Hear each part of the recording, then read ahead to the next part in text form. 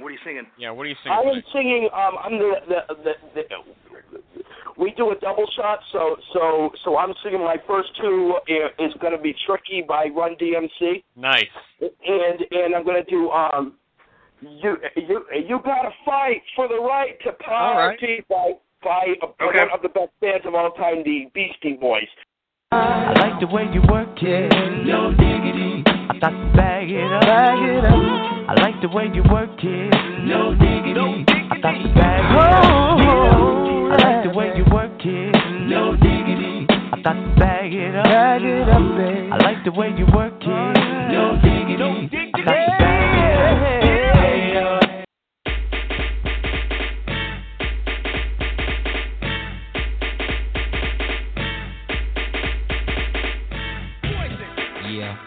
Man and freezing full effect. You ready, Ron? I'm ready.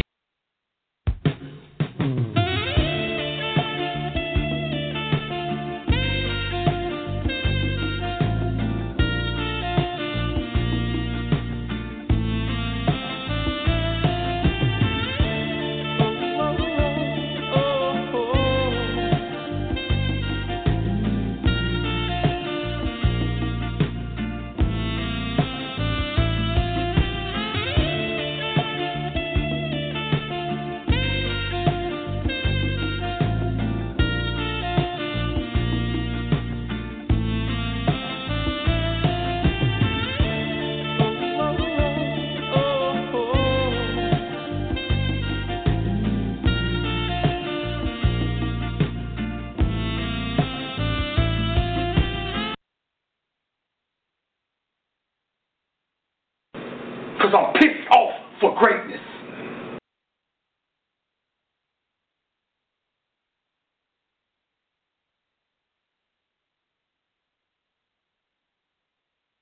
Let's go to eat a goddamn snack.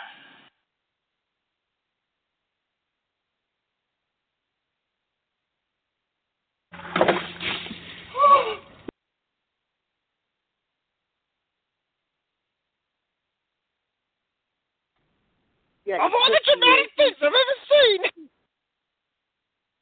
Wrong. Too many cooks, too many cooks. Roger Clemens is in George Steinbrenner's box. Roger Clemens is a New York Yankee.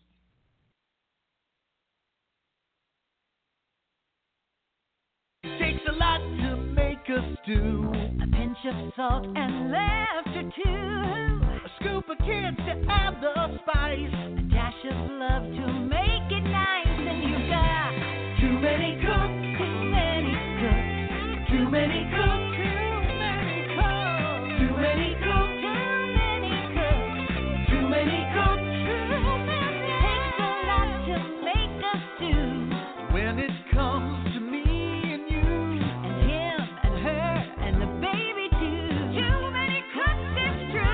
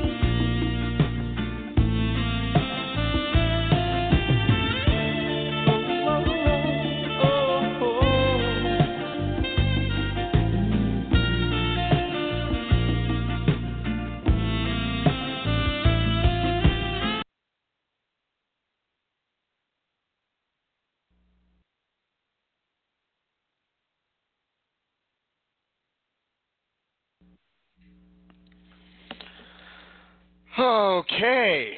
Well, that was fun, wasn't it? I hope everybody enjoyed me playing every single clip on the board to stall for time, to try and figure out what the hell was going on. Ladies and gentlemen, after a long 5 minutes, I'm sure, we'll see if Calvin enjoyed it or not.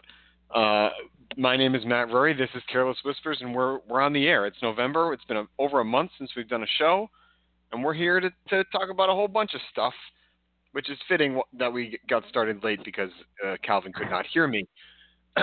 Calvin, you can hear me now. How you doing, buddy? Pretty good. Is anybody still listening to this? That's actually general.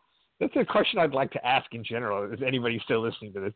Not even this specific podcast, but just in general, I would love to know if anybody is still listening to our show. People still have a show. People still listen to CLNS Media, which is the proud host of Careless Whispers, for sure. I can tell you that much. And I'm going to make sure that my Twitter has our show posted right now. But I can tell you that our last show, October 9th, had 65 people listen to it. How about that? 65 people. Yeah, I feel like we're really taking a dive because we're not doing shows. We gotta get back to doing this more regularly. Right. But anyway. Yeah. There were times. I mean, we don't need to brag about numbers because we don't get the numbers that most of the other programs on CLNS Media get. We have a very niche audience, and we love them. To be fair, we were getting a couple hundred for a little while, and we were consistent, and then we were down to about 100, and then we dipped even further, and we got to find a way to get these people back, Calvin, because they were out there. There were people that loved you, and probably some that loved me too. Yeah, I mean, to be fair, we put absolutely no effort into promoting this other than you putting it on your Twitter. We're the worst. We're just terrible people. But that being said, I'm doing pretty well. I mean, you're doing well, right? Yes, I am doing well. I mean, I'm sad to say that we haven't had a show since the World Series ended, so neener. How about that? In your face, Calvin.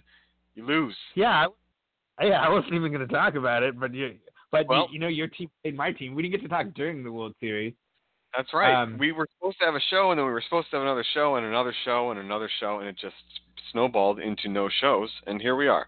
So 10 minutes into the show, I'm going to say that the Red Sox came out of nowhere, just like they did a few years ago, and I'm a little nervous that there's going to be a bit of a dip next year.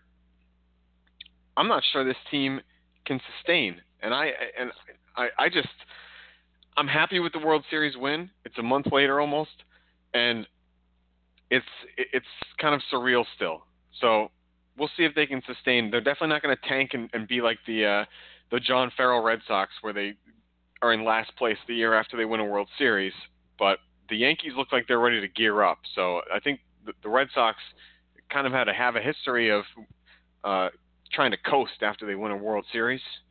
And I think that this team has the potential to win multiple. So I hope they don't try and coast next year is what I'm trying to say. Don't they have a bunch of free agents? Isn't there like an issue where I thought I read something about they're not really lined up the way certain of the that you tell me. They do have a handful of free agents. Craig Kimbrell just declined the qualifying offer. So I mean, obviously that doesn't mean he's just going to go away, but he's one of those guys that they're going to have to give a contract to. If they want to keep him, of course. So I don't know. It'll be interesting to see what Dave Dombrowski does in the offseason here. I would, for once, want to see the Red Sox try and hit the gas a little harder once they win one and try and go back to back, or at least get back there in 2 years in a row. So it seems like they don't do that when they win. It seems like the following year, and then the year after that they might be a contender again. But it just seems like the following year they're kind of above average, and I don't think that the talent on this team deserves that. So I hope that they go out and they continue to fill holes on the roster and try and put another winner out there. Let me ask you this question about the Dodgers. They've won the division 6 years in a row, which means they've been in the playoffs 6 years in a row. They've lost the last two World Series. I for some reason the defining narrative around the Dodgers just is always Kershaw, which just annoys me to no end. And we can touch on that if you want to. But I guess my question for you as a Red Sox fan is they haven't won since '88. How long? And they repeatedly make the playoffs and then lose again. How long until it's fair to assign some sort of negative connotation to this? Oh, this is now it's a team that can't win. How many years until they're cursed or they're this franchise that hasn't won in so long? 10 more years? What are we talking about here? Are we there? What is Kershaw's contract status right now? He's got a couple of years left or something. Whenever he goes, I love the guy. He's a great pitcher. He's amazing, right? But for some reason, they don't win when he pitches in the playoffs as often as you would think they would. As an ace, number one starter, Hall of Fame caliber player, his playoff record is too close to 500 in my opinion. So Kershaw had an out in his contract, and it was just renegotiated for an extra 3 years. 3 years, okay. Yeah. So he's basically going to be here for. So you've got to find a way to get.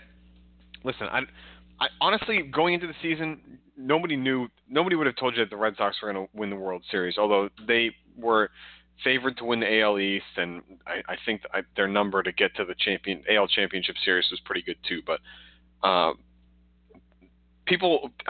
nobody really thought they could win the World Series because their bullpen was so terrible, and throughout the season it was not very good. And it just goes to show you that the bullpens around the league are really not that great. The Dodgers had a pretty good one, and they still found a way to fall apart because the Red Sox offense was just clicking at times. So it's not easy to win the World Series. I think the Red Sox may have found a flash in the pan type of thing here because their bullpen is still not going to be that great. Their offense is, to me, fine. I think that they're going to be they've got a good thing going if they can find a way to bring some of their guys back and fill holes if some of the role players leave. But the pitching is always a premium in the major leagues, and especially recently, it seems like teams are going in a different direction where they are building their pitching staffs from the bullpen out. And we've talked about this a little bit over the past year or so, maybe once or twice on this show. But it's just a different philosophy in baseball, and it's starting to grow because even though you didn't really see relievers coming out and starting games in the playoffs, at least for the Red Sox, you did see starting pitchers being taken out much quicker than you might have expected and having to piece it together with guys that you really didn't think were going to be able to play or play well, I should say. And it's a new philosophy, and I think that that's kind of the way that the teams are starting to go. So you've got to find a way as a Dodgers organization to find a bullpen that's going to be able to back up Clayton Kershaw if he has a bad game, because if he's not perfect, it seems like that staff can't pick it up. Yeah, here's the thing about bullpens, though. I mean, bullpens are kind of enigmatic of the larger thing about baseball, which is baseball is stupid. In the sense of and not in the sense of screw baseball, more in the sense of I know how good. Look, Anthony Davis, his numbers might fluctuate from year to year slightly, but you know how good he is, unless he gets hurt or starts to age out of his prime, right? In baseball, especially with bullpens, more than anything else, you talk about the Red Sox bullpen not being good. The Red Sox bullpen might be amazing next year. First of all, right. a guy will have a 1.30 ERA one year, and then I'll have a 4.30 ERA the next year. Doesn't make any sense. Especially in the bullpen. Now there are a couple of guys, the guys who are getting paid, right? The elite closers, the Kimbrels and Jansons of the world who are getting paid because they've been consistently dominant. But how many of those guys are in baseball? 10? So outside of those dudes, who knows? The Red Sox might have an amazing bullpen next year. The Dodgers bullpen might be terrible. It's probably going to be 3 different guys in the bullpen. There'll be 2 guys coming up from the minor leagues. The idea of building through the bullpen it makes sense to me when you're like a moneyed team like both of these teams are, and your bullpen gets up to a bad start, and you can send a guy to the minors and pick up a dude off the Nationals or whoever's the hot hand of that year. Then you try to build your bullpen that year. But like, are the Brewers going to have a dominant bullpen again next year? I don't know that. I'm not confident in that at all. Who knows? And I guess that's kind of how I feel about baseball too. Yeah, like, congrats, the Red Sox won the World Series. But I still don't actually think they had a better team than the Astros, if that's what we're talking about. I mean, they definitely had a better team than the Dodgers, but I just think that's the nature of baseball. You're right. That is the nature of baseball, and they found a way to beat the Astros pretty handily. Actually, it didn't go 7, so that to me means that they were the better team in that moment. So, looking at a roster at the beginning of the season, that's why they play the games, right? That's the old cliche. Anyway, that's 8 minutes more baseball talk than we've done in the last probably 6 months. So, there you have that. Let's get to the good stuff. Even you don't like baseball. No, I like baseball. I'm just a little strung out on baseball, I guess is the way to put it. Like, I watched a lot of those playoff games. I was starting to watch games towards the end of the season. Still need to find a way to games, and I know they're working on it, so we'll see what happens. But until baseball is a little bit quicker throughout the regular season, I have no reason to talk about it until right now, November 13th. All right, fair enough. So then what's next again? Oh, the Celtics. Yeah. Yeah. So now we go to another Boston team, the Celtics, because people are freaking out about this team, Calvin. I don't know if you've noticed this. Have you realized? Have you seen people freaking out at all? No, I was going to ask you for a reaction. Here's the thing. All right, confession time. I have had a change in my work status, and for the most part, I am working evenings. I do not work on Tuesdays, which is why I'm still capable of doing this podcast. So you fluctuating in and out on that a little more than I do, which is why we. Yes, I've burned you a few times in the past month. Yes. But that being said, and this is why I don't, you haven't really heard me on, or at all heard me on the Celtics postgame show, as I normally am a part of that rotation. It's because I'm not really capable at the moment. So I've only seen a couple of Celtics games, and I don't think I've even watched a single Celtics game in its entirety. I've watched chunks of a couple. Actually, that's not true. Early in the season, I watched 2. But in the last couple of weeks, I have not really had much of an opportunity to see this team. But I've seen things here and there, seen clips. I've seen articles about the Celtics. And are you freaking out? I guess that's question 1. Where are you at here? No, I'm not freaking out. So I wish I had compiled like a list of the top 3 freakouts that people are having right now on Twitter, etc. But honestly, I've tried to not really pay too much attention to it, but it's definitely out there. People are it's starting to trickle into television shows and local sports news broadcasts, etc. And people are starting to talk about whether you should regret signing Gordon Hayward as a Celtics organization and or as a fan. Or do you regret that they signed him? And it's just laughable. Sometimes I just don't understand the negativity that flows in this town. And I sound like Rick Pitino right now because that's the thing that he said when he was bombarded with questions when he tried to take over as head coach of the Celtics way back in the mid-90s, 95 or whatever it was. But that's the one quote that I actually think Rick Pitino is pretty correct on. People around here that are in the media tend to just pile on and just harp on these tiny little things. They never see the big picture. So as much as I hated Rick Pitino as a coach, he was right about that. People get real negative around here. So I just want to say that I am not going to be negative about the Celtics right now. And we can talk all about the issues that they're having, but ultimately, Calvin, I still believe that they're in the Eastern Conference Finals, and they should still be going to the NBA Finals, in my opinion.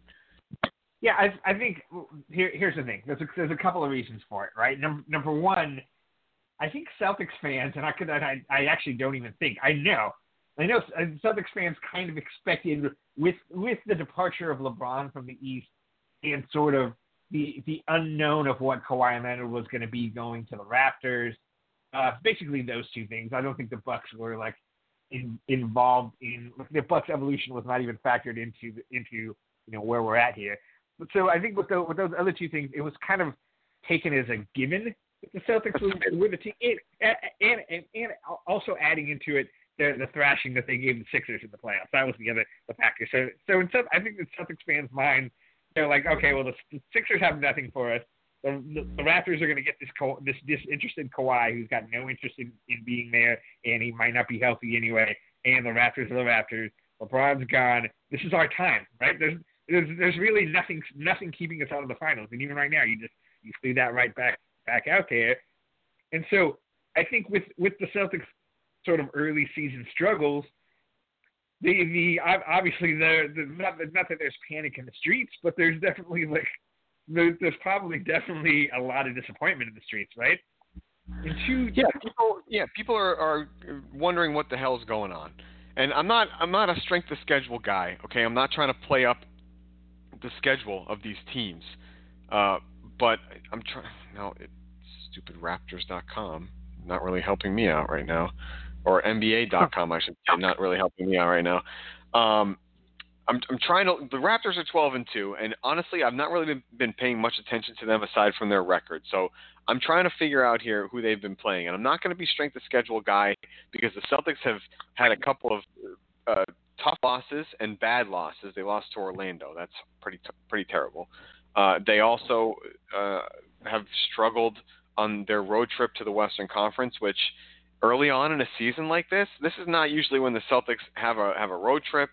So I'm not trying to make excuses. I have plenty of excuses coming for this team as to why they're not playing well. These are not them, but they're all factors. And the point is that even though the Celtics have had a tough road early on in this season, they still should be winning some of these games, you would think, with their talent level, right? You would still believe that they should beat Orlando. They probably should have won one of the games out west that they lost. Denver was a good candidate for that. I didn't think they were going to beat Utah just because that team was going to be amped up for Gordon Hayward's return. But either way, their record on this road trip is, in my opinion, not what it would be if the road trip came in December or January when it usually comes. So to answer your question about the Raptors, they've beaten such notable teams as the Jazz in Utah. They won in LA against the Lakers. They've beaten the 76ers. They've beaten the Celtics. And they've beaten the Pelicans. Not, I mean, what is the NBA, right? Because the current state of the NBA, it's a decent resume. They haven't just played cupcakes, I would say. They had a West Coast trip already where they won all 4 games on the road in that scenario. That's a pretty impressive record. They beat the Pelicans. They just lost to the Pelicans pretty badly at home. They beat them earlier in the season. Okay. So, but they're also playing teams like, the Lakers. I'm telling you, Toronto's better than the Lakers, and that's another thing. We'll get to the Lakers in a minute here. I'm interested to see how you feel about them. The Knicks and Sacramento are a joke. Toronto should always beat Philadelphia and Milwaukee for that matter. They lost to Milwaukee. That's a good team. I'm not going to nitpick the schedule. Wait. But the point is, is this Toronto what we're doing? Surprised me. Go ahead. Because I was going to say, because if this is what we're doing, we have to do the same thing to the Celtics.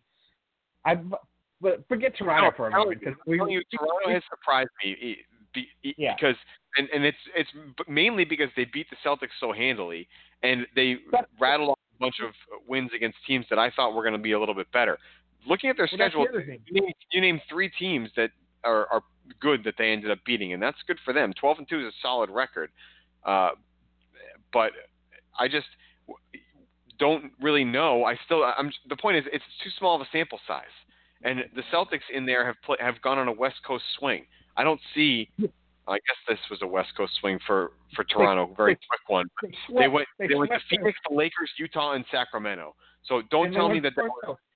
And the Celtics almost lost to Phoenix. I understand that, but the Lakers are not that great. Utah's a solid team. Sacramento stinks, in my opinion. So I feel like the Celtics road trip was more difficult, but ultimately, Calvin, the Raptors are surprising me because I just didn't expect this from them this early. I thought that they would be still a team to drop one here or there, but I'm interested to see what comes up with them over the next couple of games. They've got Detroit. They're a tough team. The Celtics again. Okay. And then they start to see some other teams after that. Golden State for Toronto is going to be a great test at the end of November. So this is going to be another couple weeks where I think things might change a little bit. All right, we're getting off track here. Forget about the Raptors. I'm not trying to compare the Raptors to the Celtics. This is about the Celtics right now in their struggle, or you know whether or not you're worried. Yeah. I do actually want to talk about that. I do want to talk about that Hayward. I do want to talk about that Hayward point that you're making. Yeah. That you or that people are making. Like, do they regret the signing of Gordon Hayward? And this to me is like the most hindsight is 2020 question in the universe. Like, yes, absolutely. I hate it. It's stupid. Yeah, it's so dumb that it's obvious. Yes. If I could tell you that, hey, Gordon Hayward was going to tear his ACL in his first game and be out for the season while the Celtics drafted his replacement on a rookie contract, would you want to give $30 million to Gordon Hayward? Yeah, the answer is no, right? I mean, yeah, no offense to Gordon Hayward, and then Gordon Hayward was going to come back and progress slowly from, and maybe or maybe not eventually end up being what he was. But even if he is, it's probably still better to have the minutes for other guys anyway. Yes, of course. Yeah, you probably shouldn't have. But guess what? There's no possible way of knowing that when you sign Gordon Hayward. There's no way of knowing he's going to have that injury. There's no way of knowing that you're going to draft Tatum and Tatum's going to be Tatum. So it was a smart decision at the time. And the idea of second guessing that decision now is ridiculous to me. Like, there's no way unless you have some kind of Back to the Future kind of sports book where you know what's going to happen. It's like, it was a good decision. So second guessing it now, it's just ridiculous to me. Like, hey man, I'm with you on this one. There's no reason for me to question this one. I think that Gordon Hayward still is trying to find his legs, quite literally, and he doesn't really have what it takes right now to be a starter in this league. And if he was not who he was, I believe that he would be coming off the bench. If he didn't have the relationship with Brad Stevens that he has right now, I think that some of this might be a little bit political, and he is the starter because of who he is and that they want him to be the starter. But ultimately, I feel like it would be better for everyone's development early on in a season to have him come off the bench right now. I don't think he's ready. I think he looks a step slow. I think that he might be strong enough because he can still. I mean, we've seen that he can jump and he can connect on alley-oops, and at times his shot comes back to him and his legs are there. But he seems very hesitant at other times, and it's just he's still trying to work his way back into playing shape. And that's fine. But you can do that coming off the bench and allow Jaylen Brown and Jason Tatum to do what they were sort of doing towards the end of the last season and try and work a guy like Hayward into games with each one of them while they're still working their way in as well, because they're both still young players trying to figure out where they fit on this team. So I feel like the Celtics made a difficult decision, but ultimately, hindsight again, for the first 3 weeks, probably the wrong decision to allow Gordon Hayward to start all these games. I would have liked to see them bring him back even slower than they did. And I was preaching about this last year as well, that they shouldn't bring him back, whether he's cleared or not. He shouldn't play a single minute in the playoffs. It's too fast, et cetera, et cetera. And I still think they may have rushed him back a little bit. Let me ask you this question because I'm curious. Okay, other than Kyrie basically being Kyrie and Al Horford basically being Al Horford, and Marcus Morris being a better version of Marcus Morris being a better version of Marcus Morris than he was last year. Yep. So the rest of the Celtics are all playing significantly worse offensively than they did last Now, hey, let's take Hayward off this topic because he didn't play last year, and two, we just talked about him for a couple minutes. Who amongst the rest of the guys who are getting regular rotation minutes, be it Rozier, Marcus Smart, Tatum, Jaylen Brown, and am I missing anybody? I guess those four, right? That's it. Yep. Yeah. Which of them are you actually concerned about how they're playing offensively, and which of them are you small sample size, he'll be fine? I think I'm concerned about Jaylen Brown the most, and it might be because I think that he has the lowest ceiling out of all these guys. But honestly, Calvin, they're having a hard time adjusting to Gordon Hayward's presence in the lineup. All of them are. Just for the first couple of games, Tatum looked great because Hayward was kind of a no-show. But once he started really sort of demanding the ball and being part of the offense, I think both Brown and Tatum are having a hard time figuring out where their shots are going to come. Tatum looks like he's forcing it a little bit, but I think that his talent will overcome all of that stuff. And ultimately, I want Tatum to be a better defensive player all around. So if Gordon Hayward, if the Celtics would take Gordon Hayward and he gets up to full strength and they can take shots away from Tatum and let him focus on the defensive end for a little while, for a stretch during this season, I think that would help him immensely because he needs to play defense if he's going to be a winner in the playoffs. As for Jaylen Brown, I feel like for a guy like that whose shot is not great, he is over the last couple of years, his offense hasn't really come within the flow of an offense with other scorers out there. He kind of needs to be the best scorer on the floor if he's going to have a good game, in my opinion. I love his athleticism, and I think that he's going to be a great defender in this league year in, year out, but he's having a hard time adjusting. So I'm more worried about him. And as far as Rozier is concerned, I don't think Gordon Hayward really has much to do with Rozier. Rozier shined when Kyrie was out, and if you're right. It's all right. Kyrie. If Rozier was getting 35 to 40 minutes a game, I think that he would probably be doing some of the special things that you saw in the playoffs, etc. when Kyrie was down. So it's Kyrie that has displaced Rozier, and that is the nature of the beast. So I'm not concerned about Rozier either, because if the Celtics are smart, they'll find a way to get something for him at the trade deadline. And in my opinion, if they go with Kyrie and Smart over the next 3 to 4 years and get something in return for Rozier, that's the way to go. So we'll see what happens there, but I'm not too concerned with what Rozier's doing as far as struggling on the court is concerned. So there's my rundown. Long-winded. I have quick thoughts on Tatum and Brown. When it came with a qualifying notion that I haven't watched as much as I previously have, but I still have seen enough and, like I said, read enough. So there seems to be this new wave of criticism against Jason Tatum, specifically Jason Tatum's shot selection. And I will say this: I did watch a lot of Celtics basketball last year, and to me, Jason Tatum, shot selection has never been the strength of Jason Tatum's game. He's not. He was never last year, or percentage aside. Right. He did hit a high percentage of his threes, but he was taking 2, 3. He doesn't take a lot of threes, Jason Tatum. He takes a lot of mid-range jumpers. That's what he does because he's 6'9" and he has long arms. And by the way, last year he was hitting them. So nobody complained about Jason Tatum takes too many mid-range jumpers last year because he hits them at a high percentage. The shot is happening to not go down this year. But to me, his shot, complaining about the shot selection, now those are bad shots. But I feel like when everyone was raving about Jason Tatum last year, he was basically taking the same shots. Maybe he's not going to the rim quite as much. Maybe. No, you're right. But I feel like he always sort of relied on that mid-range game. That's his game to me.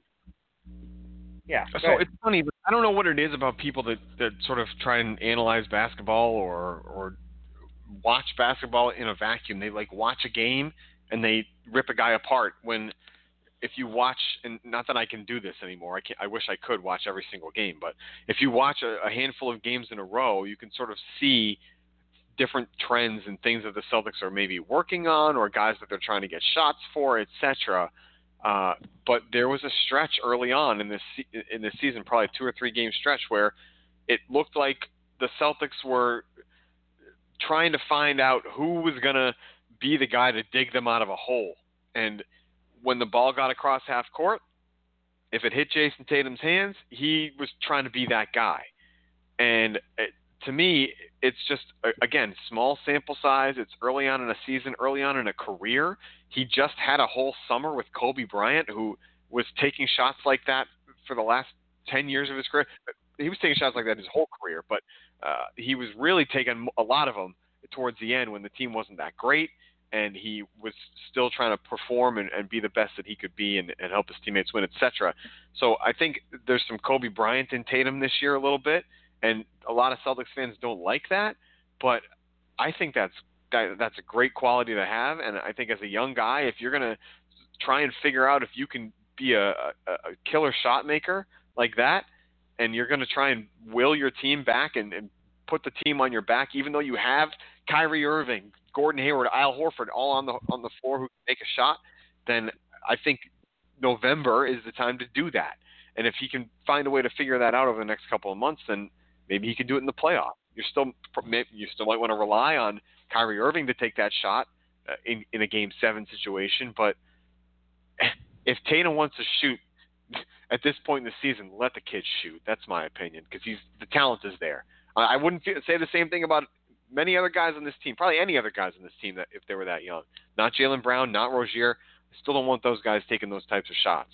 But if Tatum's really going to be the guy, Calvin, and you saw Kobe for many, many years, if Tatum's going to be that guy for the Boston Celtics over the next 10 to 12 years, you got to let him get it out of his system now, or at least figure out if he can pull it off. I mean, it's. I guess I just find it weird, the Tatum Kobe comparison. I feel like this Tatum Kobe comparison that's happening all of a sudden. It's just because Tatum worked out with Kobe, because there's similarities. Yes, but as basketball players, look, Tatum is significantly taller and has longer arms. Sure. He modeled his game after Kobe. If you look at there's something out there that puts a couple of clips, probably 5 or 6 clips of the two of them over the course of their careers. Tatum in high school and Kobe in the NBA, and a couple of Tatum in the NBA. They look very similar, the moves that they're doing. So you can talk about how they're different players because of their size, etc. But the point is that Tatum has sort of modeled his game after Kobe, and I think people that are Celtics fans don't like the fact that he might have Kobe mentality to be kind of a shot chucker. Yeah, I mean, look, Kobe won 5 championships. I don't look. And there's also like a retroactive, like Kobe career dismissal that bothers me. We don't even need to go too far down this road right now because we got a lot of stuff to talk about. But yeah, in fact, I already said what I was going to say on Tatum. Let me say something on Brown real quick. I think that you hit on something interesting, which is like Brown, and I see the same thing out of Lonzo sometimes to a different degree, but where like at times when he like doesn't have the ball in his hands, or like he'll just drift in games and you'll forget he's on the court. He'll just be standing in a corner. There's certain times, and then when he feels like it, or when he's motivated by whatever, maybe he gets like a fast break dunk. Then he looks like a maniac out there, and he's pounding dudes full court. It's just the on and off switch with him is what's concerning, and I feel the same way about Lonzo at this point.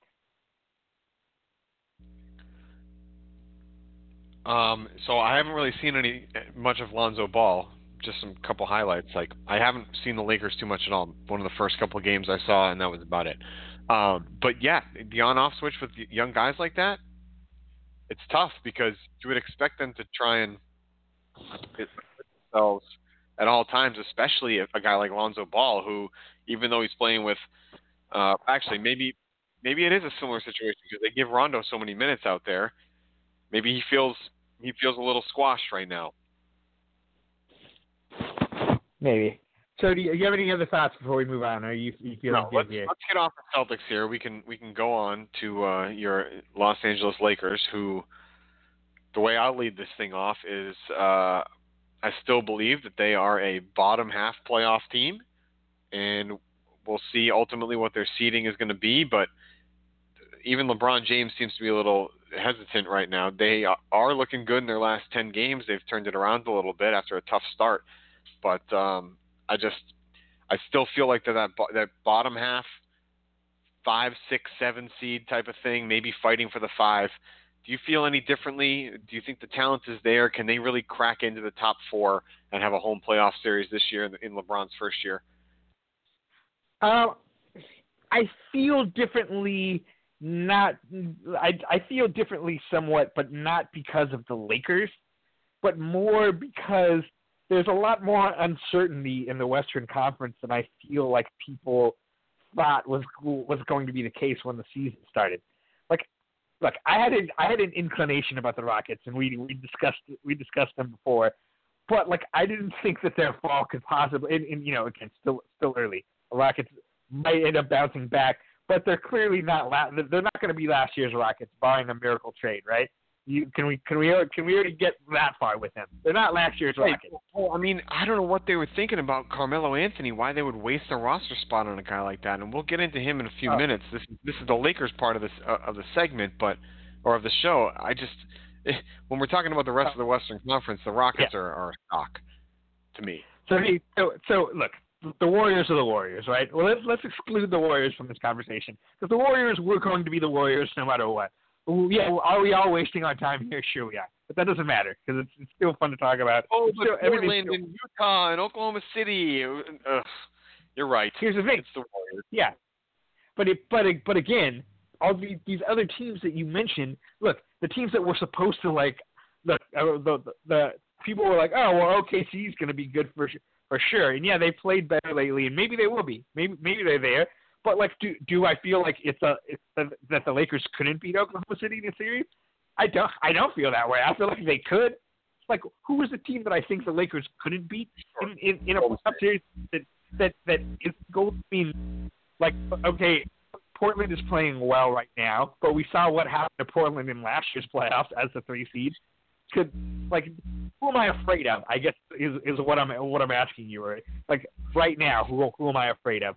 The Lakers already beat Denver in Denver. So I'm not really afraid of that. I don't really think that their defensive efficiency is going to be able to be kept up all season. You already see it starting to slip a little bit. San Antonio is obviously what are they? You know what I mean? The Clippers are a team that is a lot better than I expected. But I will say this about the Clippers: they're a team with basically 10 above average players. And I think historically we've seen teams like this, over and over again, make it to the playoffs. They don't have a star. They all play well together. The Atlanta Hawks of a couple of years ago, Denver Nuggets a couple of years before that. And these teams usually don't play as well in the play. So I also have to say something else about the schedule. And I think this is a bigger point on the schedule in general. For some reason, it seems as though teams are not really playing their conference/division opponents that much so early. There are road trips for pretty much every team already, just 3 weeks into the season.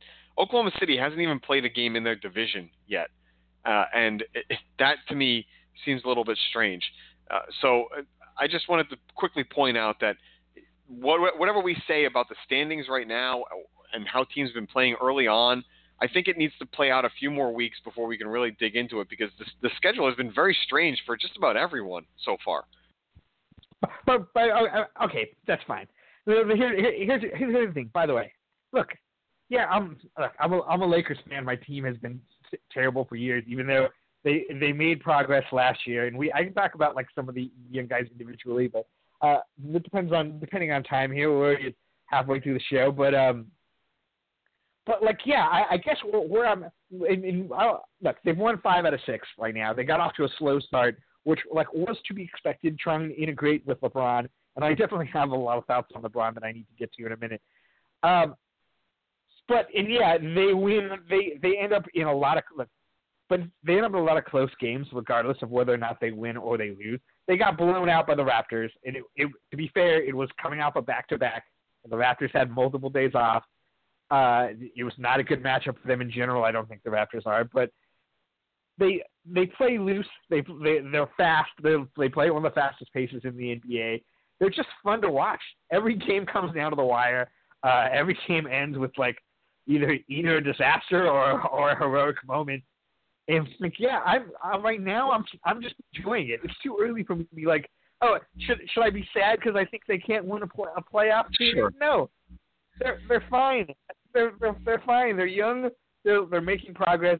It's just because LeBron is on this team, so like there's this expectation of X. But like, yeah, and that's the only thing that's like kind of ruining my fun a little bit is like Magic Johnson coming out and saying like, Luke Walton needs to win, otherwise his head's on the chopping block. And then LeBron saying like, you said that? I didn't even know that. Yeah, LeBron's out there in the media making comments like, you wouldn't want to see me when my patience runs out. And then today saying, I almost cracked, but then I remembered this is a young team. I saw that. Yeah, goodbye, Luke Walton. We'll see you later. Somebody's getting traded. Like, man, this is what happens. LeBron comes to town and things just get ripped apart, huh? I mean, here's the thing. Well, one, we just signed Tyson Chandler, and yeah, he's old, but whatever. Like, the biggest issue plaguing the Lakers up to this point was their complete lack of a center rotation when JaVale McGee sits out, who like can basically only function if he plays about 25, 30 minutes a game. Although he's had a fantastic season. I don't know if you've like looked at how well he's actually played this year. Yeah, he's doing really well. It's crazy. Yeah, he's shooting 62%. He's scoring like, let me see, I want to say like 16 points a game. Probably even more than that. Yeah.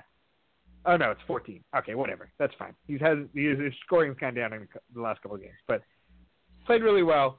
Blocking 3 shots a game. You know who else had a crazy bounce back year? Side note that I just like happened to notice was Hassan Whiteside. Have you looked at how good he's been this year? Anyway. No, but I was questioning him before the beginning of the season, so good for him. Yeah. So anyway, back to the Lakers. Yeah, they have not been that good defensively, and a lot of it has to do with the fact that they don't have centers. They don't have big men. They play Kuzma a lot of the 4 and LeBron a lot of the 4, and both of them have been terrible defensively. And I guess this is my biggest issue with the Lakers is like I'm trying really hard, but I still don't like LeBron. I'm trying. Good. That's the right answer. I like to hear that, Calvin. That makes me smile. But the problem is like I want to like them, but and you look at his numbers. You Google up LeBron James's numbers, and you're like, oh, LeBron's doing LeBron things. But like I'm kind of in with him, it's impossible to know because I don't know how much LeBron is coasting, or is there a chance he's lost a step. But regardless, because it's early in the season, like he's been known to for years, he's been saving his body, during the season. I understand that it's fine, and maybe we'll see like LeBron the Destroyer come out in the playoffs, and that's the other reason why, like as a Laker fan, I could sit back here and go like oh, maybe I don't fear this team because who knows what kind of LeBron comes out for the playoffs, right? Like that's when he's shown up. So, like, maybe the Lakers, they don't have a good enough roster, but, like, they have a better roster than Cleveland did last year. They made the finals. Like, so I understand that was in the East, but again, like, who am I that afraid of in the West? And I don't know what this team's going to look like by the playoffs anyway. But forget all that for now. I don't even want to talk about the playoffs. My only point on is, like, it's so frustrating. I have a team with a lot of young guys that I bonded to last season. There are guys that I like. Regardless of whether they're frustrating me now, and some of them are more than others, talk about that if you want.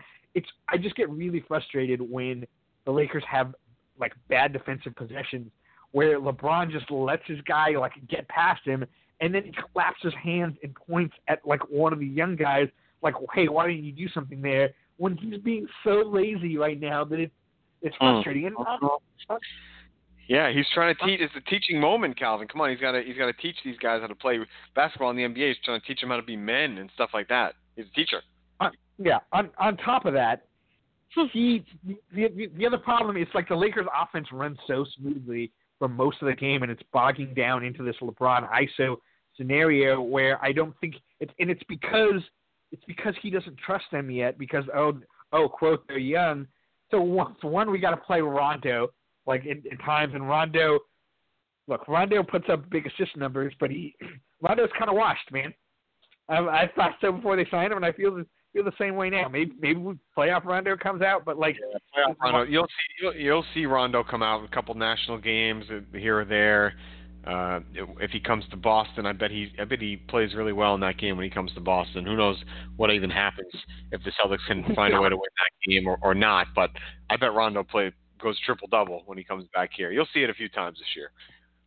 Well, the thing about Rondo at this point is, like, the thing that he was accused of in Boston, whether or not it was true then, it's certainly true now, is, like, his stats are just empty calorie stats. He's getting big assist numbers, but the Lakers run like when the difference between a Lonzo Ball assist and a Rajon Rondo assist is Lonzo Ball is holding the ball for 2-3 seconds at a time. Rajon Rondo is holding the ball for 16, 17 seconds of a shot clock when, like, LeBron is on the floor. Yeah, Lakers you're have, running like, around doing something. Yeah. He's getting those assists while everyone else is cutting off the ball and he's standing at the 3-point line. His value there is it's just not the same. Like they don't share the ball the same way with Rondo on the floor, even though Rondo's assist numbers, like in a vacuum, might tell you otherwise.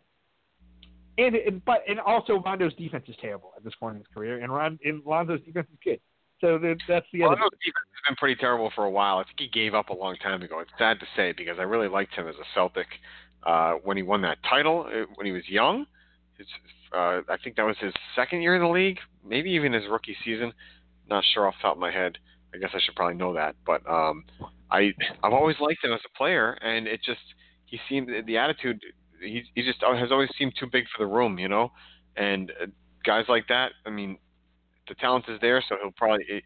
Obviously he's gotten along well in the league, and he's had a good career. But I think you're right. There's a lot of things that he could be doing better, and you'll probably see those things a few times, like I said, over the course of the season. But it's not enough right now. Yeah, but you know what is enough is Tyson Chandler. Like, I was skeptical when they signed him. I was like, whatever. But he in limited minutes, and I think he's revitalized because he's gone from, the worst team in the NBA to his hometown team. I read an article today that pretty cool. Yeah, that Tyson Chandler's family, like, loves the Lakers so much that they would, like, root against him when he came to town, which is pretty hilarious to me. Awesome. So yeah, that's great. Yeah, he's so. I don't know if you saw like his game-ending block the other day on Trae Young. How hyped he was, and, like, even LeBron, screaming the old like scream, put your head back and scream, and I don't know. He's so pumped, and maybe he'll fall back as like the excitement wanes down. But like right now, he's playing out of his mind. He had like 4 offensive rebounds in like on one possession that saved the Lakers. He's already basically single-handedly saved 2 games for the Lakers at the end of games where they had leads and they blew it because they're running this ISO LeBron offense. And that's the other thing. LeBron has had free throws that can ice 4 different games this year, and he's missed at least 1 on all 4. He missed 2 on 2 times. Yeah, that's LeBron, man. He misses free throws. He's not that great. And it's at the point where like national writers are being like, "Hey, we should hack a LeBron at the end of games." Like that's where we're getting to with like his free throw yips right now. And I don't think like, oh, he's just a bad. I'm not gonna be like, oh, LeBron sucks in the clutch because that's obviously not the case. Like I don't know. It's getting frustrating for me at this point to just see him get an easy chance to the line and just be garbage there at the end of the game. I don't get it. I get it. I've seen LeBron miss plenty of free throws over and over again. I don't know. That's not a surprise to me. If he's slacking off on defense or like looking around, missing assignments, I've seen that before too recently. So that's another thing that playoff LeBron will come out. So that's why I think the Lakers will be dangerous in the playoffs. They may not get that home playoff series that I've been harping on. That's just my way of spinning it so that I'm right. That doesn't mean they're going to lose in the playoffs. I'm not going to predict that. That doesn't mean that LeBron will lose in the first round for the first time ever. I still feel like, depending on the matchup, they have as good a chance of anybody else as winning in the first round, even if they don't have a home court series.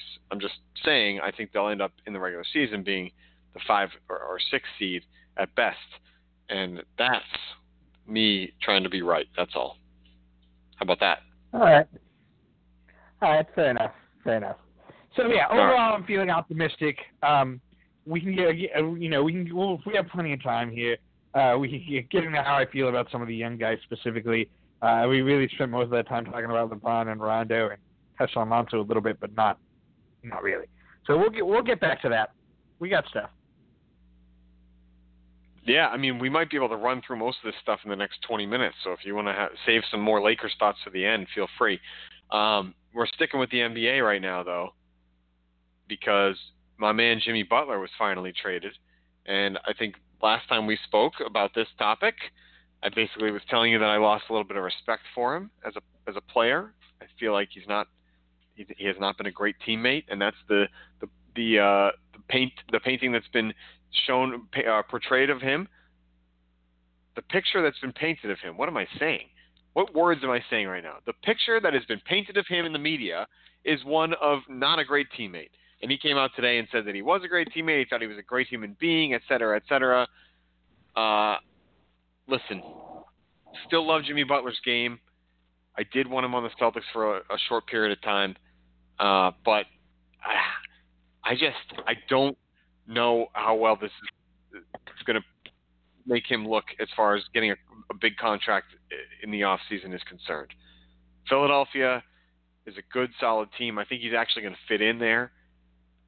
They probably will have some camaraderie, but who knows? Maybe Ben Simmons gets butthurt by him being there. Maybe Markelle Fultz goes into a turtle shell or something.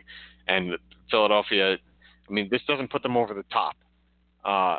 So I still like what Butler brings to the table, and I think that he's going to play well in Philly. They're probably going to be better than people might think, but they're not as deep as they were now. And I think a guy like Dario Saric used to sort of kill the Celtics at times. So giving him up for them is tough, and Covington was a solid piece for them as well. So what Butler brings to them is going to be interesting to see how he fits in on the basketball court. I think that they'll get along. It's not like people are going to be asking for him to leave the locker room anymore. But I wonder if they're going to be deep enough to win any sort of playoff series. So I'd still put them, again, in the sort of bottom half of the playoff bracket in the Eastern Conference. Yeah.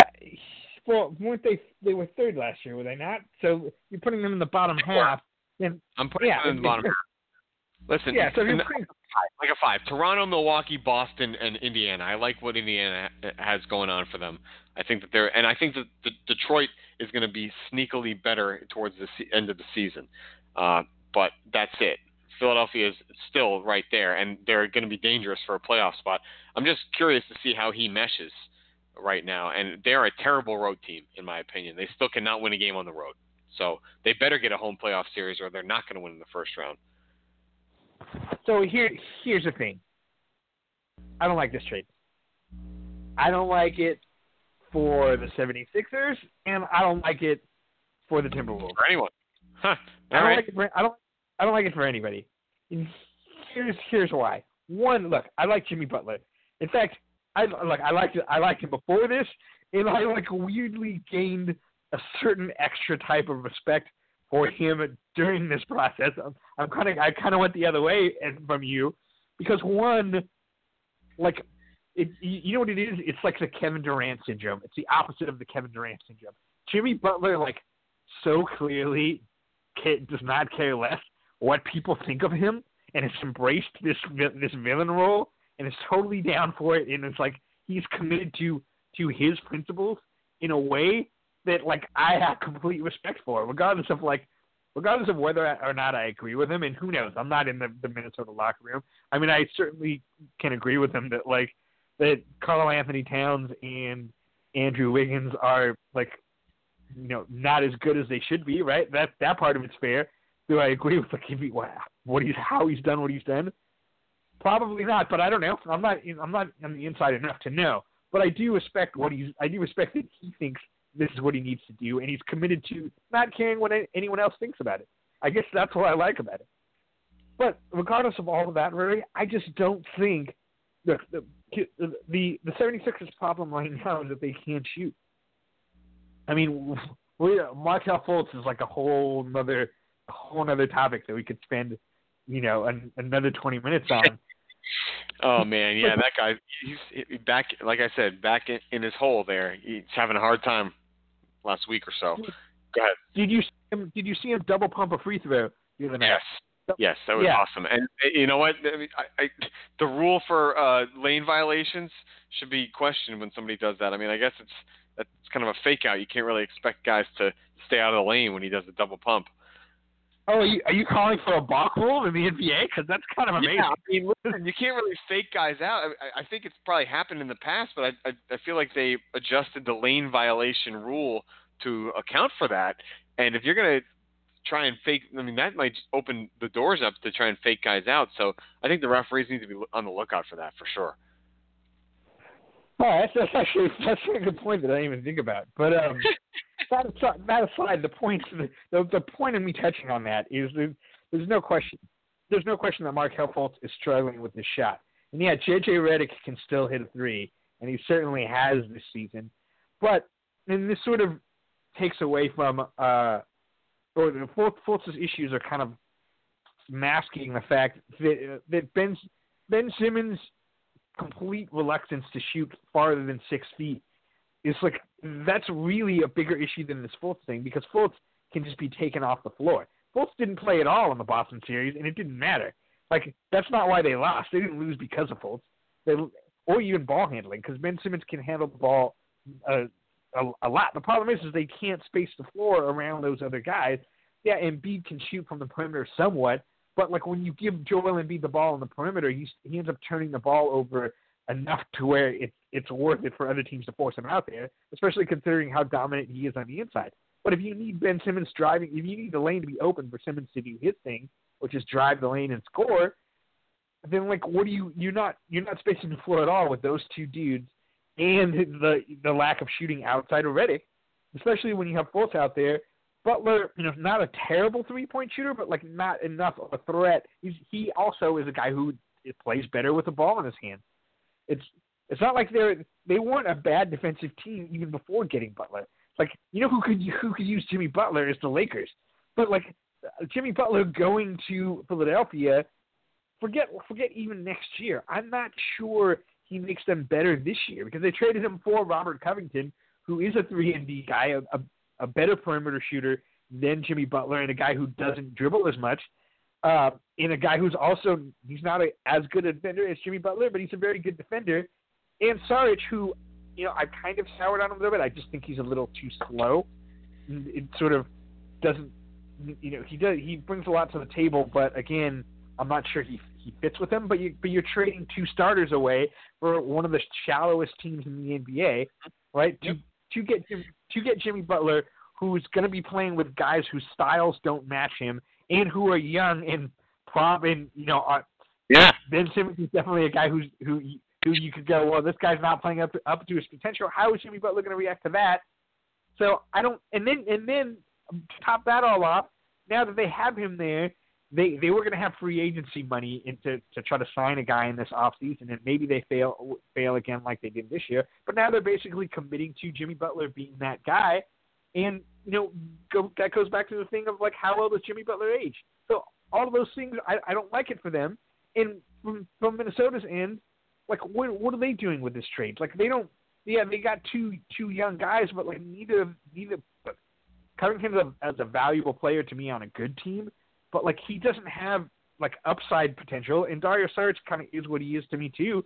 He's not that young. And I don't know. If I'm Minnesota and I compare it to, like, the offer of, if I could have had Josh Richardson or 4 Rockets draft picks, I'm taking either one of those deals in a second over what are they doing now? They're not making the playoffs this year anyway. They're getting guys who are, like, role players on a playoff team. How does that make sense? I also hate this trade because now I feel like I shouldn't sell my Sixers tickets on Christmas, which I was planning to do because I already saw them on opening night and I didn't care to see them. And I was going to go see Jimmy Butler against Minnesota, or when he played for Minnesota. So now I need to reevaluate my whole entire Celtics ticket situation What am I going to do here, Calvin? That's what I'm concerned with. I gotta sell this Minnesota game now. Who cares about Minnesota? Why don't you spend Christmas with your family, you heathen? How about that? That's what I'm saying. That's the thing. I still need to sell that game, but I'd like to see. This will be like the 4th year in a row that Jimmy Butler needs to go. Maybe you know what?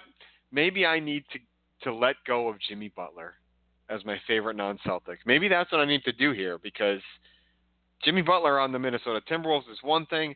Jimmy Butler on the Houston Rockets is another thing. Jimmy Butler playing with Ben Simmons and Joel Embiid, I don't, JJ Redick, I just can't, I can't do it. I can't do it, Calvin. I got to find somebody else. Who's it going to be? Let's find my new favorite non-Celtic.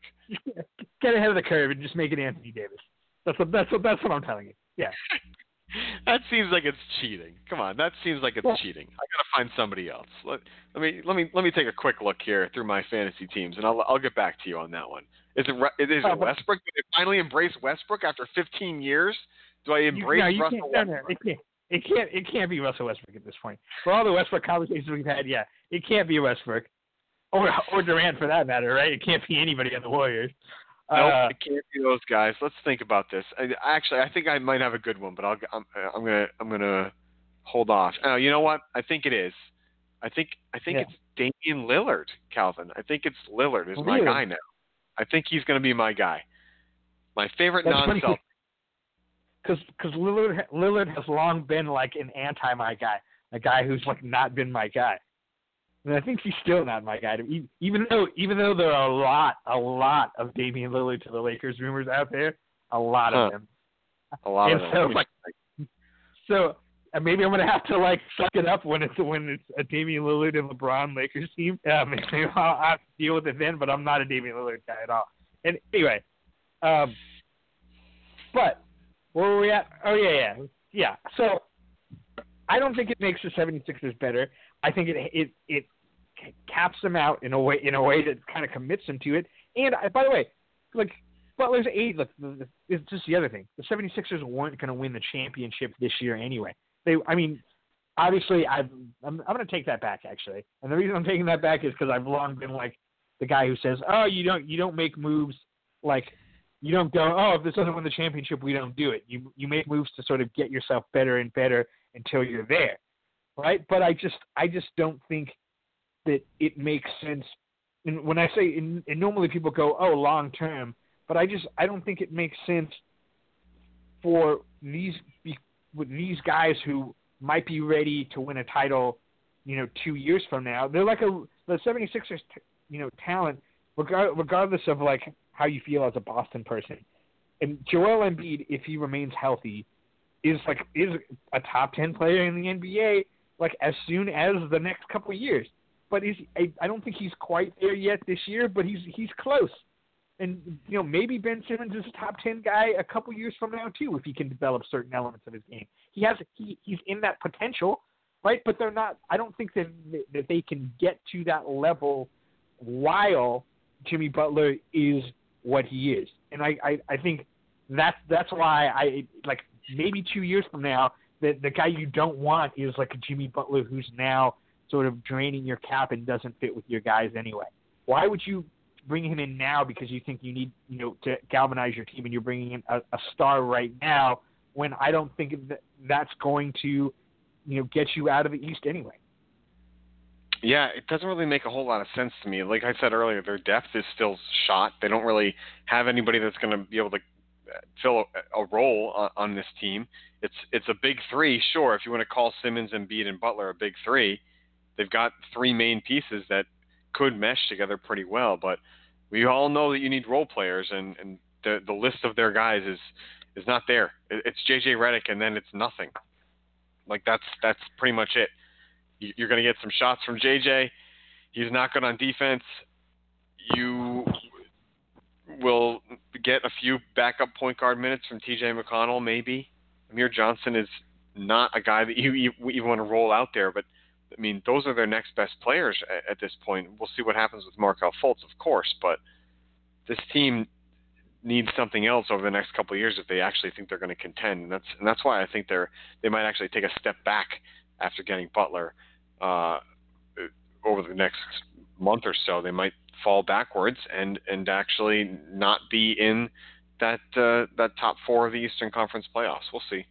All right, Ray. Carmelo Anthony. Let's talk a little Carmelo. I don't know. He's done, right? What do you think? He's done? Where's he going to go? People are saying that Kyrie wants him to come here. What do you think about that? Yeah, people are also, there are also rumors about him coming here, but I think it's all banana. I don't think he comes here. That's just banana boat stuff. Yeah. Get him nowhere. He doesn't care. I mean, you could see him ending up in like Miami. Here's the thing, Ray. Is like everyone has taken this this release as an opportunity to crap all over Carmelo Anthony and talk about how he's washed up and like he's not a productive player anymore and like he should just retire. And all that Ray, is fine. That's fine and dandy. Okay? But I think like that's you know what that is? It's a little unfair to Carmelo because Carmelo is basically what he was last year. People were like, he was done last year too, Calvin. I don't know what they were doing with that guy. Why do you think he basically got cut last year? He's done. Well, he played all of last year. He got bought out. Okay, in Houston signed him. Cut. Yeah. So you go. Okay. I'm Mike D'Antoni, and I think that I can put Carmelo into this system, even though and make him a different player than he was last year because I'm a smarter coach than Billy Donovan. That's surely what they're saying to themselves, right? But it still doesn't make any sense to me because what are they complaining about? Carmelo doesn't play any defense. Yeah, he didn't. He never played defense in his career. He wasn't going to play defense. You had to know that when you signed him.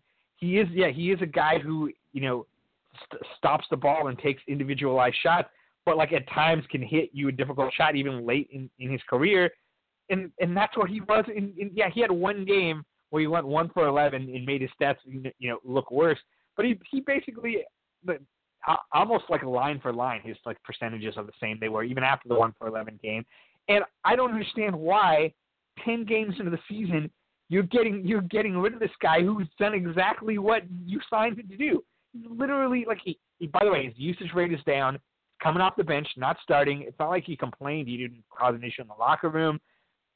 He's like, I get it. The Rockets are struggling, but by the way, it's not just Carmelo. Like Chris Paul's not playing as well. He's starting to slip. Obviously the defense is slipping. Maybe Carmelo is a scapegoat for all of that, but like it was dumb for the Rockets to sign him to begin with, and that's where everyone should be focusing their attention. It was dumb for them to do it, and for them to just after 10 games be like, you know what, you're doing exactly what we thought you were going to do. We're gonna cut you now. Like, why don't you try to figure out something you can do with Carmelo? Or if you had no ideas to begin with, why did you sign him? I don't understand why you're giving up. You're absolutely right. That's where you have to point the finger. Why did you sign Carmelo Anthony? Why? That's all we want to know. Why? Daryl Morey, D'Antoni. Oh, I can fit him in. No. Nope. Year over year, Carmelo. I love that Basketball Reference does this stuff right now. Year over year, his numbers are down a little bit, but not that much.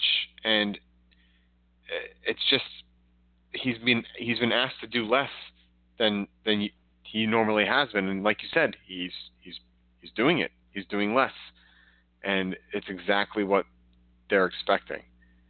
So I don't know why they signed him in the first place.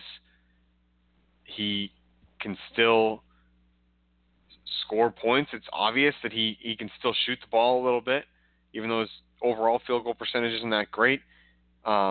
He is hitting 50% of his twos, so like mid-range jumpers he's making. And he's being that 5th, 6th scorer for them. Who else do they have? PJ Tucker? Like, who's going to get the ball other than Carmelo? Do they just want to pile that on? Is the problem that James Harden is averaging 20 points a game instead of 32? Like, and then Chris Paul doesn't have enough touches. Like, really, do these guys have that much ego that they won 60 games last year and they think that Carmelo's the one that is screwing them up? I just don't understand. No, Rury. Carmelo took the most shots when James Harden was out. And Chris Paul doesn't take shots anyway. They needed a James Harden replacement at that time, and that's when Carmelo stepped up. For the most part, he wasn't taking very many shots at all. I know, it's crazy. It's crazy, Calvin. Like, I just don't understand. He's doing like you said multiple times, exactly what they expected him to do, what they wanted him to do, and maybe it's just that they're big names there. Mr. Harden and Mr. Paul are too upset that Carmelo's taking too many shots away from them. They don't have as many points as they used to have. Come on, guys. I don't understand. I don't get it, Calvin. You don't just get rid of a guy that's scoring 15 points a game, 13 points a game for you because he doesn't fit. You got to figure that out. It's pretty clear that he can still play a little bit. Even though I was just saying he's washed up, compared to the rest of the guys on their roster, he's a decent scorer. So hide him on defense, find a way. Otherwise, you're just making your team worse unless you're going to pile back on James Harden and just let him go wild. So Houston, to me, just like my argument here, seems to be kind of flip-flopping themselves. I don't understand. I'm confused about that. Yeah. But are you as confused about the Warriors, Ray? No. Although, what's happening with Durant and Draymond Green? Is there some sort of drama? I'm just seeing some things on Twitter. Yeah. I don't even know what's happening. Oh, that's what we're talking about, right? That's the story that we're talking about right now. Good. So, last night in a game, the Warriors were down a bunch. They came all the way back. There was like 10 seconds left on the clock. Draymond Green gets a rebound, dribbles up the court. Kevin Durant's behind him, clapping his hands for the ball. And Draymond sort of just dribbles into a crowd of defenders, and the ball dribbles off his knee, and time runs out. And so Kevin Durant, comes up to him and starts yelling at him, why didn't you give me the ball? Draymond Green, defends his position, and things get heated. Apparently, it went into the locker room. Draymond made comments about Kevin Durant, not committing to the Warriors, and the idea that it's out there that he's going to the Knicks, and so reportedly also called Kevin Durant a bitch. Oh, of course. That's Draymond's go-to, I think, right? So in the wake of that, I don't know if you heard, but today the Warriors announced that they were suspending Draymond Green without pay for tonight's game because his comments crossed the line. For how many games? For tonight's game. But suspension without pay, suspension without pay for a comment is pretty. It's not racial or Durant. Yeah, it sounds like their golden boy got a little offended by something that Mr. Green said, and he ran up the back stairs to El Presidente over there.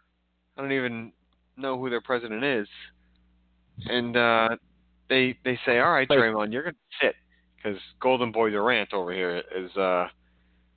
That's to me what it sounds like. He's crying to the owner. What's that about? Draymond going to get traded? What do you think, Calvin? It's a surprise. No, I don't. I don't think he's going to get traded, but Warriors start at this is the point, and this is it's all fine and dandy right now because Steph Curry's hurt, right? And so the Warriors aren't coasting their way through games, but when he comes back, obviously they can't trade Draymond Green right now, right? That'd be what would be the point of that? Then you make yourself vulnerable because you got to work in a new piece. You what you have works. There's no way even and however much he's a problem, you can't do it. But if Kevin Durant leaves in this offseason, then do you go because Draymond Green is under contract for one more year after this year. Let's say Kevin Durant leaves in this offseason. Do you then go? Is it still worth it to deal with this side of Draymond Green to put ourselves in a position where we're still great when maybe we can trade him or not sign him to a huge a max deal or a mega deal in order to move this team in a different direction? Is it worth it to deal with his BS? It is right now, right? But if Durant leaves, does that change the equation?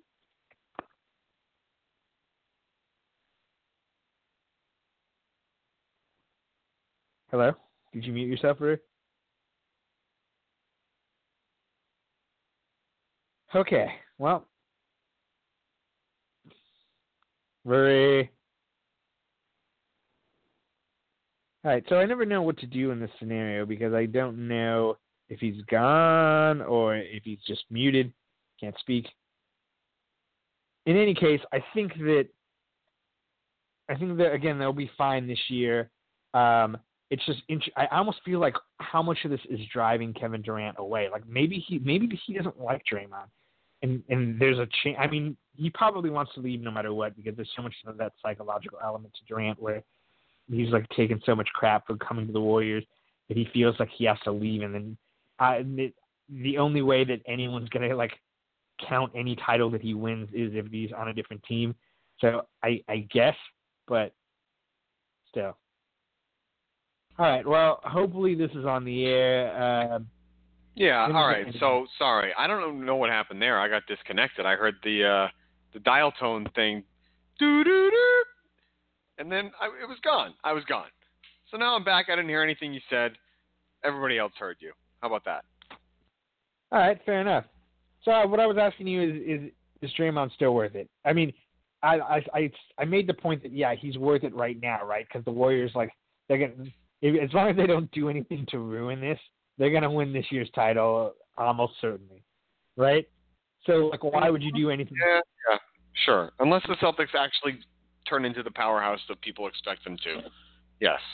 The Golden State should be the favorite and will probably beat the Celtics, yes.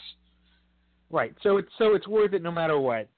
But if Kevin Durant then decides to leave, Even if here's the thing, even if Draymond Green is the one who drives him away, it's probably still worth it. One, because I think Durant is going to leave no matter what, because seems that way. And I think it's because he's been so sensitive to the fact that nobody's getting credit for this scenario, and he needs to start over somewhere else. And I don't even blame him for it. But he's just too sensitive to what people think to continue staying. But I'm sure Draymond is not helping. But at the point in which Durant leaves, right? Is it what I was asking you is would it, if you're the Warriors, is it still worth it to have Draymond Green on this team? Considering it seems as though it probably is. He's a great defensive player. He's a glue type of guy as well on an all-star type of level. He's a role player that's an all-star, and if you can find that as a sixth-man type of player, even though he's not a sixth-man, obviously, but you know what I mean. He, impact-wise and scoring-wise, etc., he's not that type of guy, but his impact on the game itself is big. It's huge. He can get a triple-double at any moment, in my opinion, and that includes a couple steals a night. So he's a good guy to have on a roster.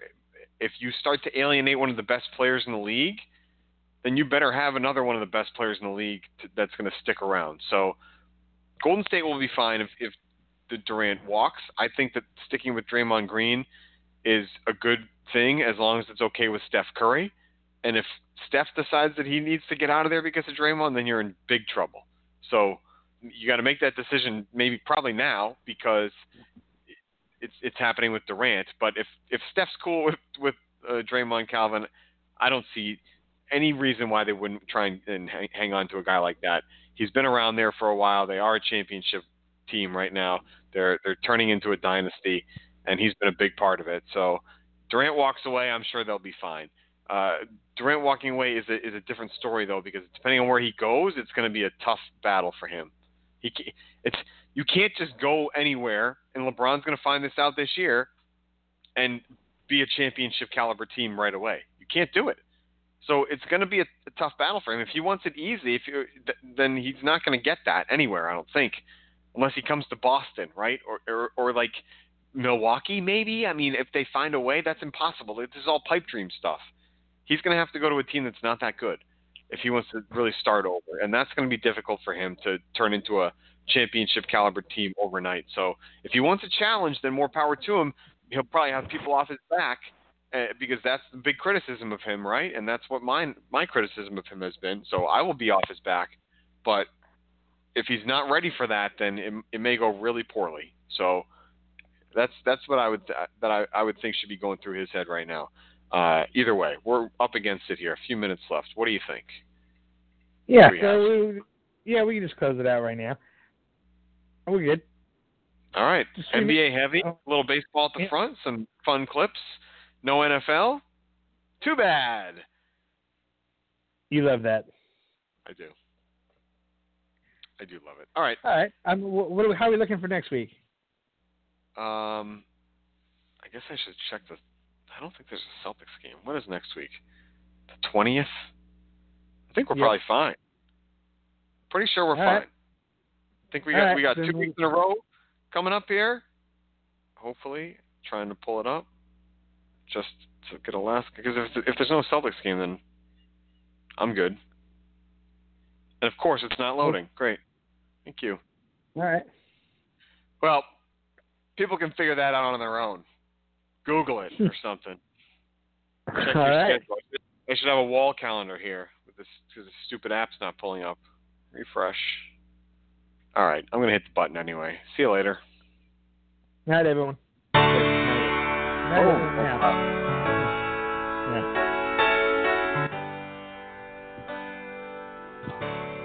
Turn it back up.